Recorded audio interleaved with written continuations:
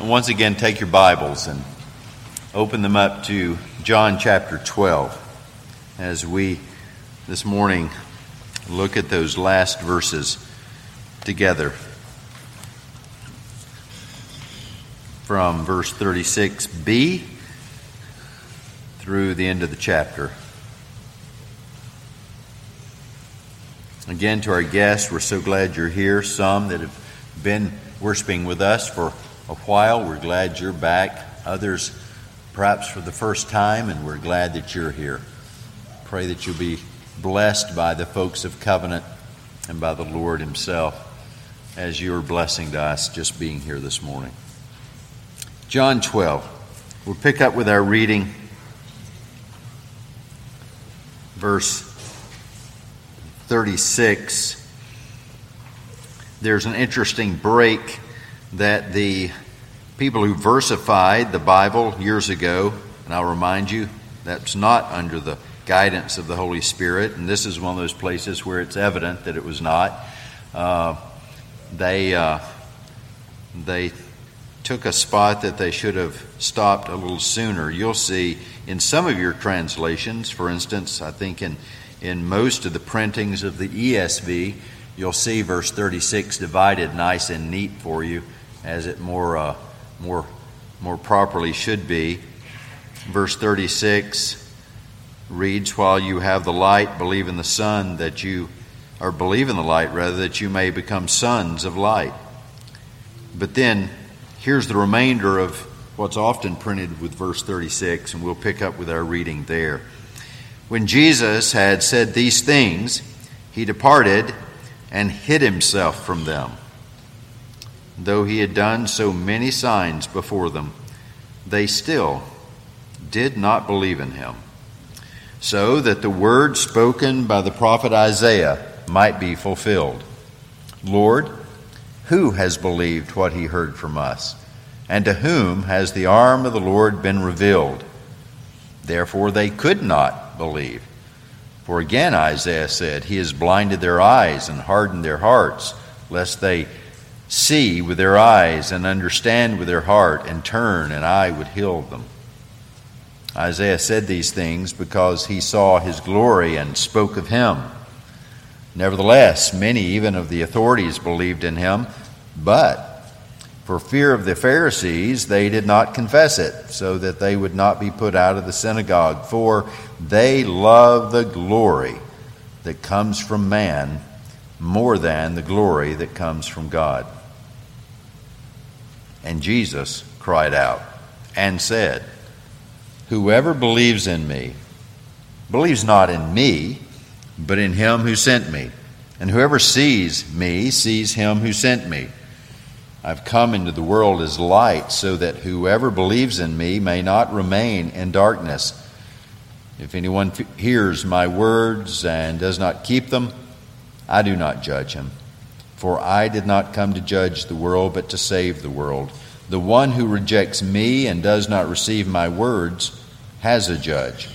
The word that I have spoken will judge him on the last day. For I have not spoken on my own authority, but the Father who sent me has himself given me a commandment, what to say and what to speak. And I know that his commandment is eternal. What I say, therefore, I say as the Father has told me.' The grass withers and the flower fades, but the word of our God endures forever and forever." We're thankful to the Lord, aren't we, that He's given us His word so that we might know Him, the one true God, and His Son, Jesus Christ, whom He has sent. That's eternal life. Let's pray. Thank you, Father, for your word. And we ask now that you be pleased to give us ears to hear, eyes to see, hearts that pulse with life in faith. And this we ask in Jesus' name. Amen. So,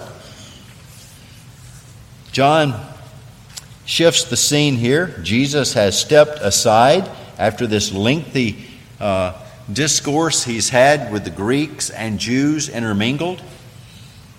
And it says that he departed and hid himself from them.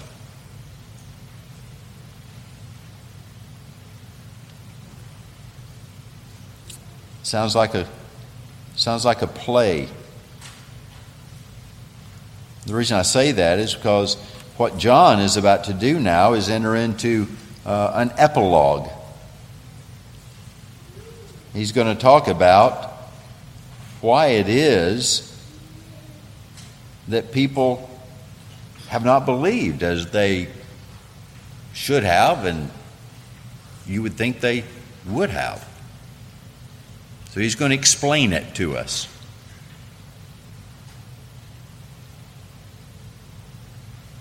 And one of the things he's going to say in explaining it to us is that these things are hidden from us. That's why we won't believe. It's because we can't believe.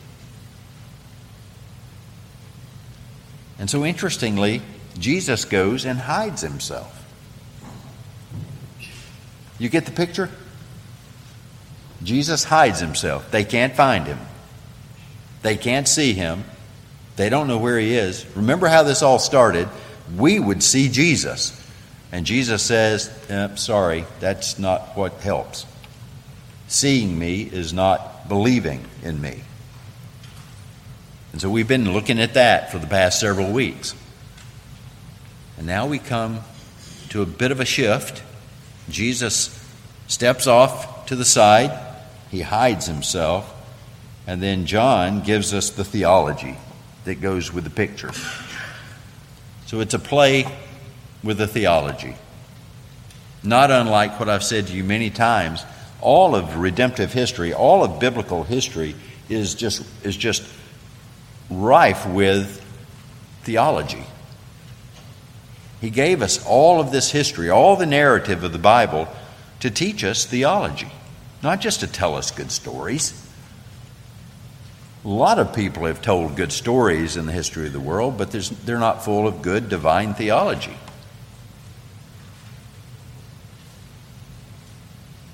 I'm amused sometimes. We find some good yarns occasionally, and we start picking and saying, oh, he must have been talking about so-and-so, like Tolkien. Some fantastic yarns. Wonderful books. Great movies produced from Tolkien. And yet he said, contrary to his buddy C.S. Lewis, that he really didn't have anything in mind. He wasn't trying to make a theological point. But doggone it, if you can't see some things in there just because he was a Christian and maybe he wasn't consciously doing it. But God is consciously doing it when he tells the stories. And not just consciously doing it. We catch Lewis sometimes, don't we, in trying to tell a Christian story and he gets it wrong. It's a great story, but that's just not very good theology, C.S. Sorry. But when God tells the stories, it's always perfect because it's his story. So here we got Jesus stepping aside and he hides himself. Now John's going to explain it. What that is a picture of for us. But he's also explaining why, in verse 37, why they don't believe. Did you notice? Jesus hides himself. Though he had done so many signs, they still not believe in him, so that the word spoken by the prophet might be fulfilled. It fulfills Scripture.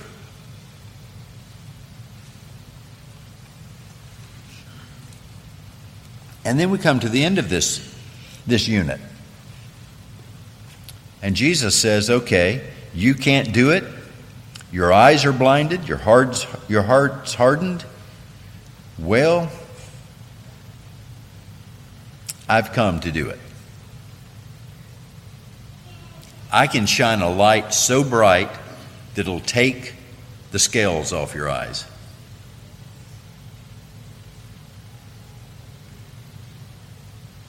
I can bring salvation where there is none. I can do for you what you do not possess the ability to do. And that's how the chapter ends. So let's get to it.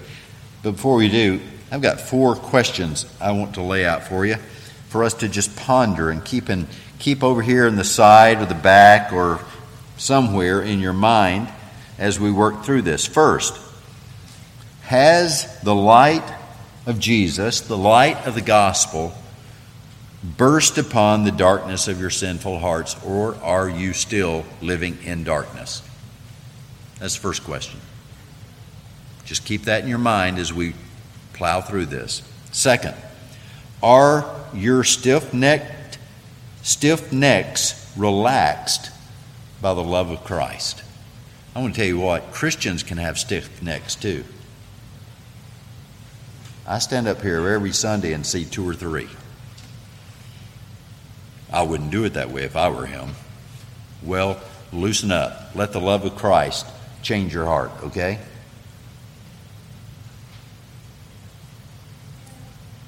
Third, have the scales been peeled off of our eyes so that we see Jesus when we read the Scripture? Or do we just read the Scripture for a whole bunch more facts?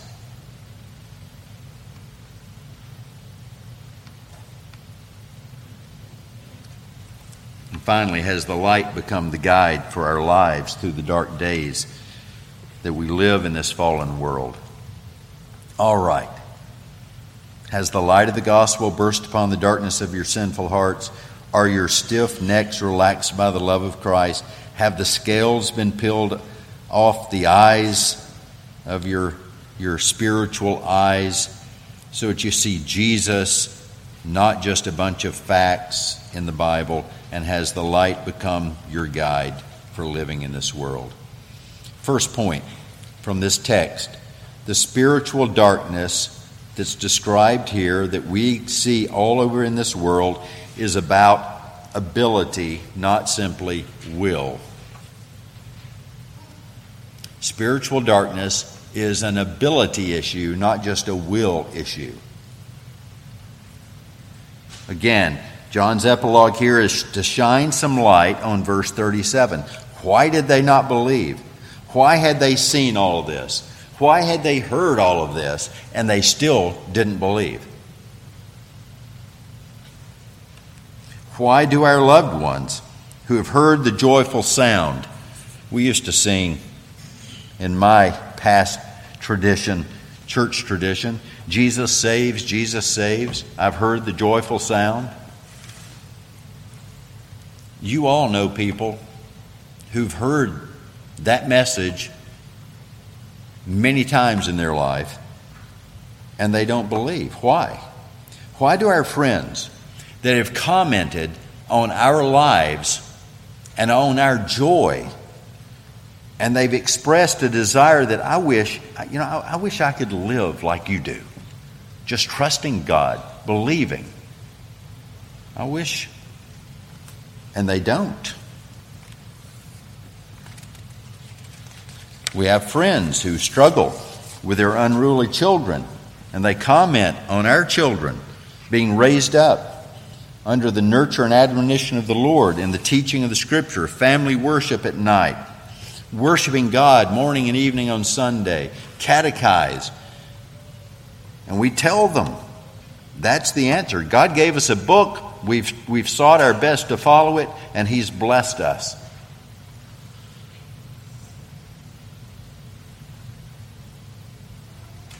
And they don't accept that as a valid answer. Why not? Why don't they? Well, here's the common answer. Well, they just don't choose to. They will not to. But that's not the answer, folks. The question is, well, why don't they choose to?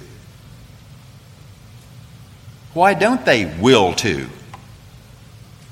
Why is their will not disposed to believe what we believe and to live the way we live as Christians?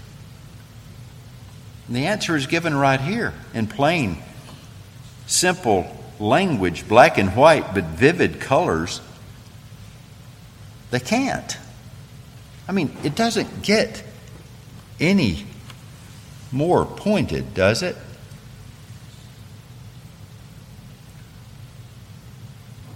Though he had done so many signs, they did not believe. Here's the purpose of their unbelief, that the word spoken by the prophet Isaiah might be fulfilled. Verse 39, therefore, John says, based on that portion from Isaiah 53,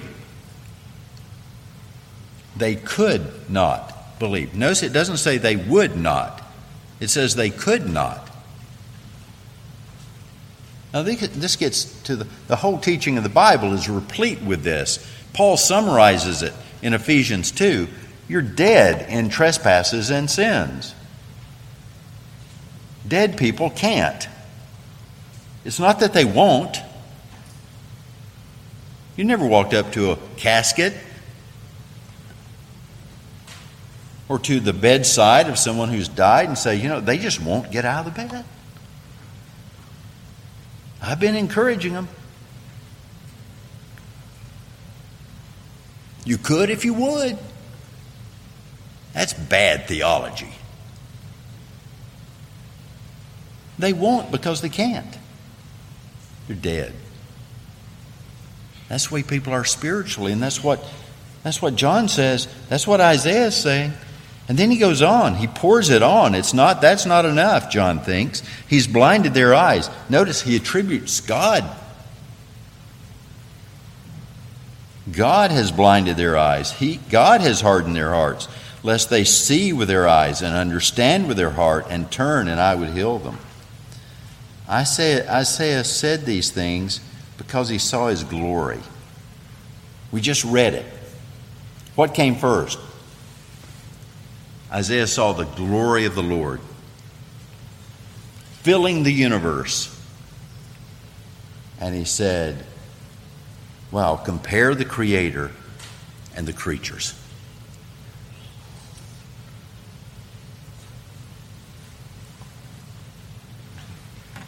You see, the glory of the Lord will either blind you and harden your heart, or it will enlighten you and give you a new heart.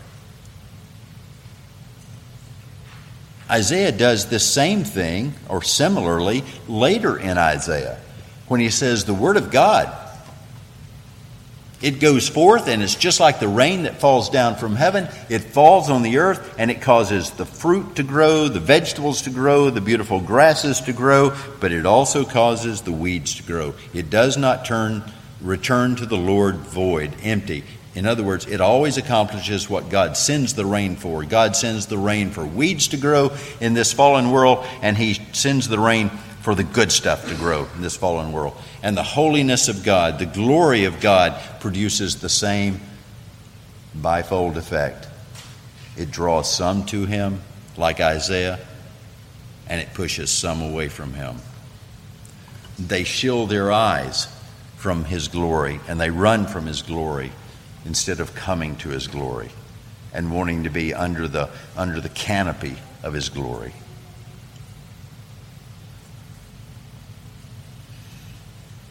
You say, wow,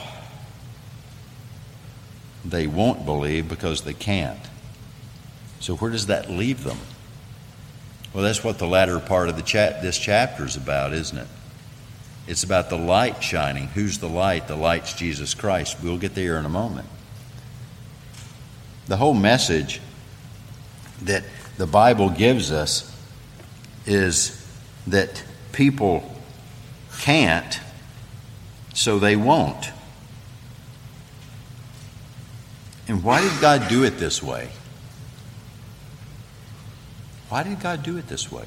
Well, if you go to Romans chapter 9, Paul gives you the answer in really startling and yet simple, if you're willing to read it and just accept it, language. He says it's really twofold. He did it this way to show us how heinous and treasonous the nature of sin is. You say, boy, he went to some radical ends to show us how terrible sin is. Yeah. But if he didn't, what would we do? Well, let me ask. Even though he did, what do? We call sin disease. We call sin addiction. We call sin mistakes. We call sin a struggle. We call sin, and on it goes, right? We won't recognize it for what it is, that it's against God. It's blaspheming his name. It's kicking God in the shins, speaking anthropomorphically.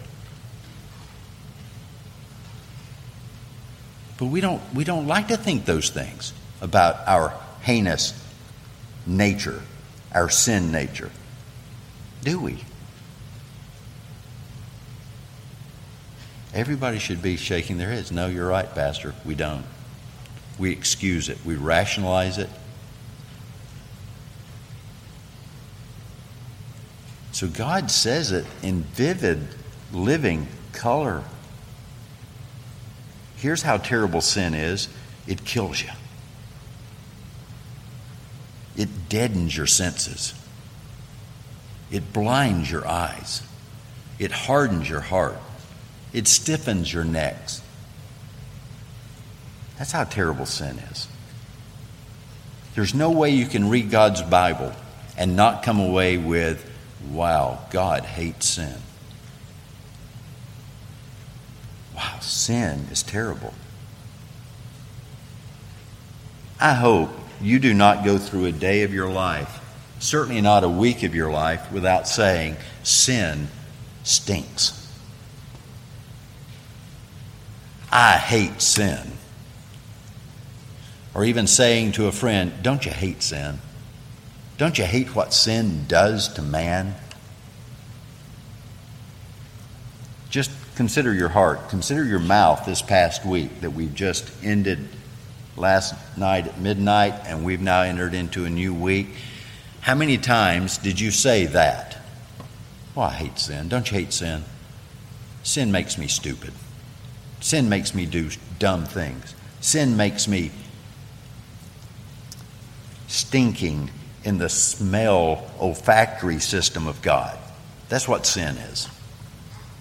So how many times did you say that last week? How many said it 0 times? Don't be honest.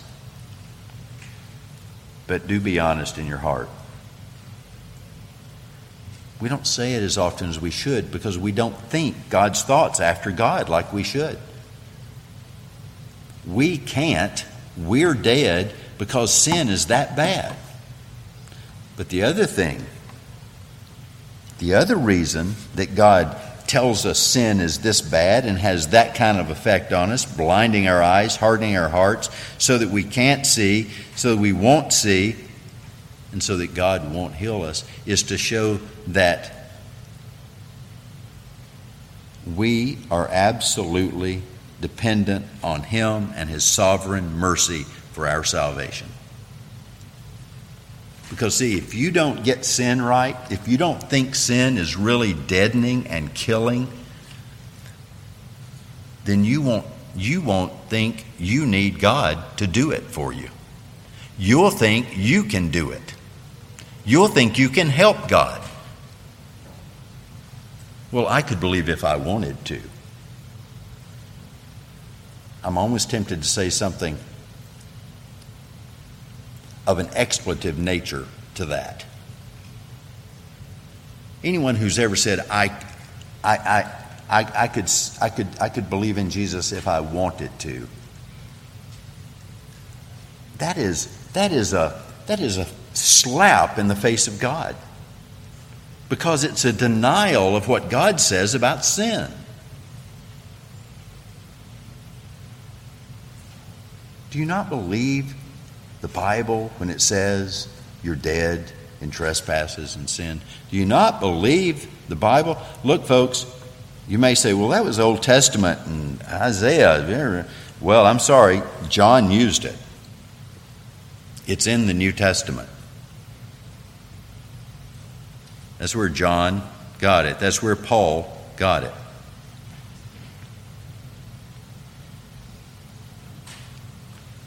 So God said it this way, he did it this way to show us how heinous and how treasonous sin is, and second, how absolutely dependent we are on God. Real quickly, we've got these curious verses 42 and 43. Nevertheless, many, even of the authorities, believed, yet they did not confess it, because they loved the glory that comes from man more than glory comes from God. Is that possible? To believe and not confess?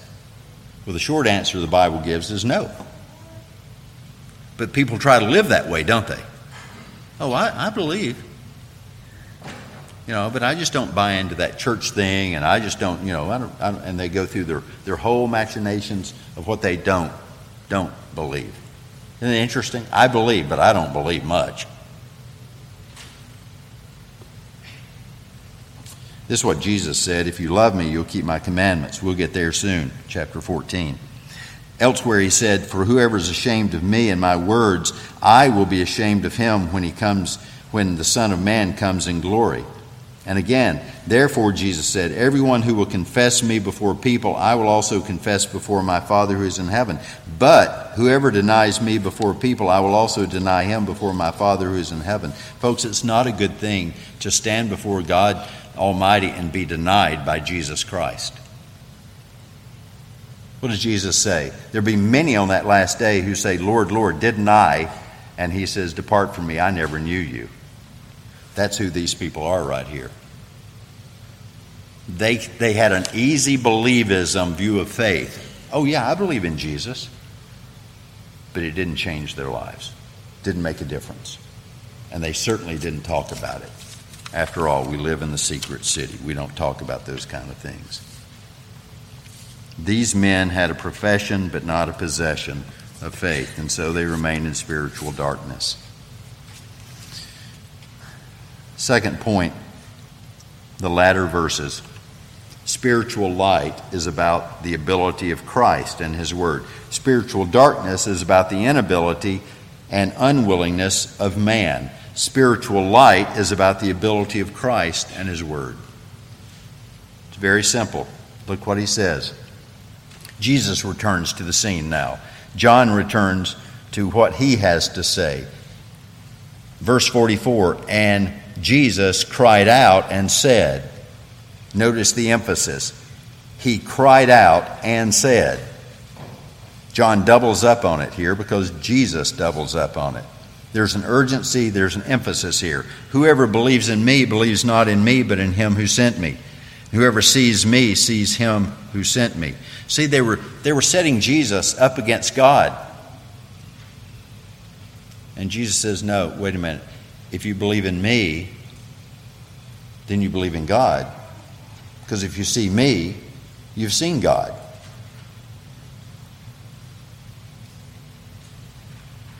He's going to say this again in chapter 14. Let not your hearts be troubled. Believe in God, believe also in me.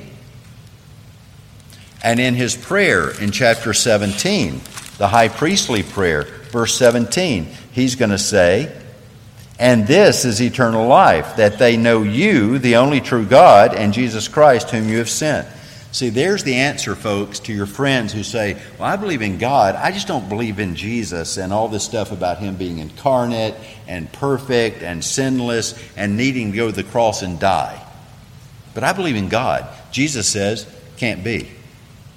You can't deny me. You can't not believe in me and believe in God.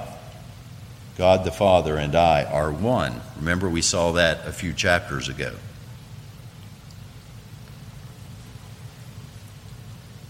So you can get that one right out of the way. When your friends come back to you with that one, here's where you go. Jesus says, I've come into the world as light so that whoever believes in me may not remain in darkness. Isn't that marvelous? Paul picks up on this in Colossians, and he says that we have been transferred from the domain of darkness into the domain or the kingdom of his Son.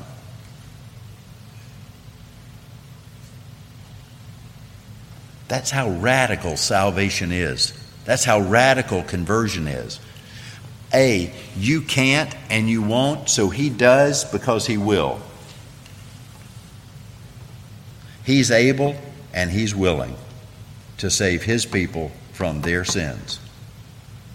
That's the reason any of us are sitting here this morning in the light of Christ, enjoying the brilliance of His presence with us, is because He could and He would, because we couldn't and we wouldn't. Imagine that for a moment. A creature, a mere creature, who has no ability and no desire, and a God who has all ability and a loving desire, stoops down, as it were, and plucks us out of the fire. That's the God we worship.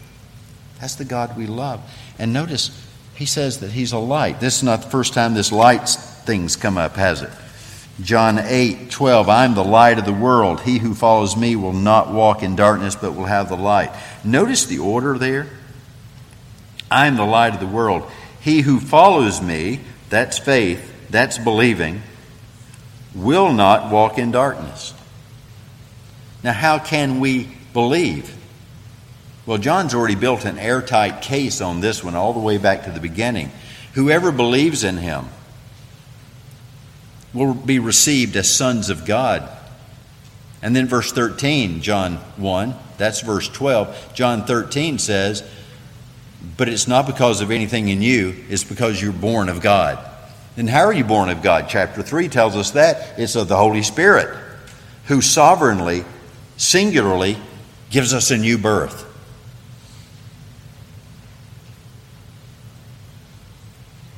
And when He does that for us, we will believe.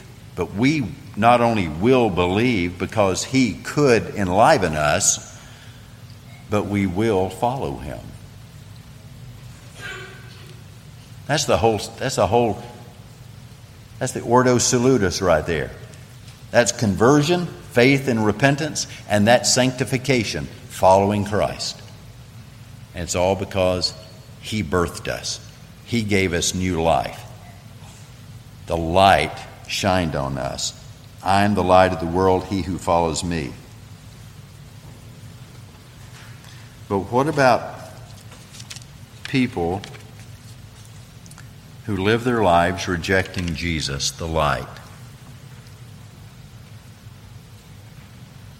Well, as I've already said, they don't just reject Jesus, but they reject God too. And they stand in judgment. I've come into the world as light so that whoever believes in me may not remain in darkness. If anyone hears my words and does not keep them, I do not judge him. We've already considered this before. Jesus ultimately is the judge of the world, but his primary purpose in coming was to save his people from their sins, not to judge the world. We stand under judgment. That's already in place.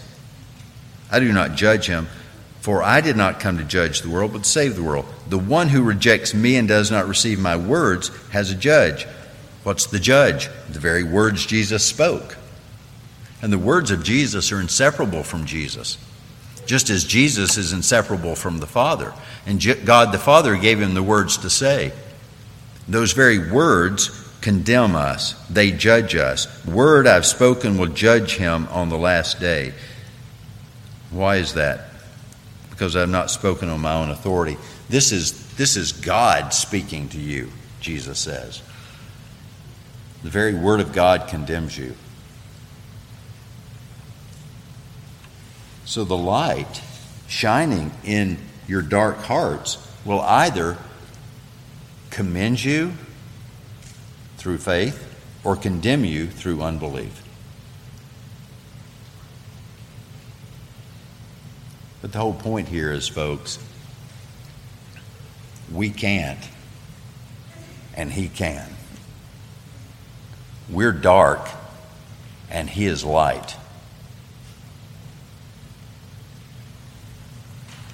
So, back to those first questions. has the light of the gospel burst upon the darkness of your sinful heart? Are your stiff necks relaxed by the love of Christ? Have the scales been peeled off? Notice I say peeled off, not fallen off. This is not a natural occurrence. This is not something you can do. But have they been peeled off of your eyes so that you can see the wonderful words of life that Jesus has spoken?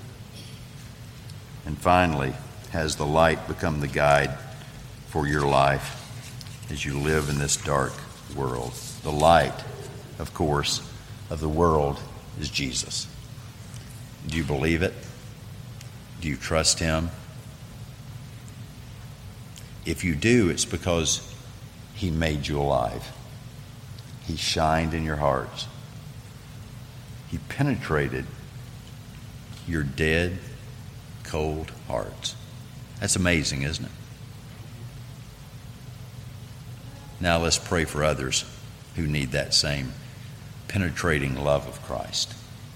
Father, we do pray for anyone, even in this room, who's in need of Christ and the light shining, that you would burst suddenly upon them, just like that bright light that shined down on the road to Damascus and pierced the hard, cold, dead Apostle Paul's heart when he was Saul and made him this great preacher of the gospel. May it happen to everyone in this room today. In Jesus' name, amen.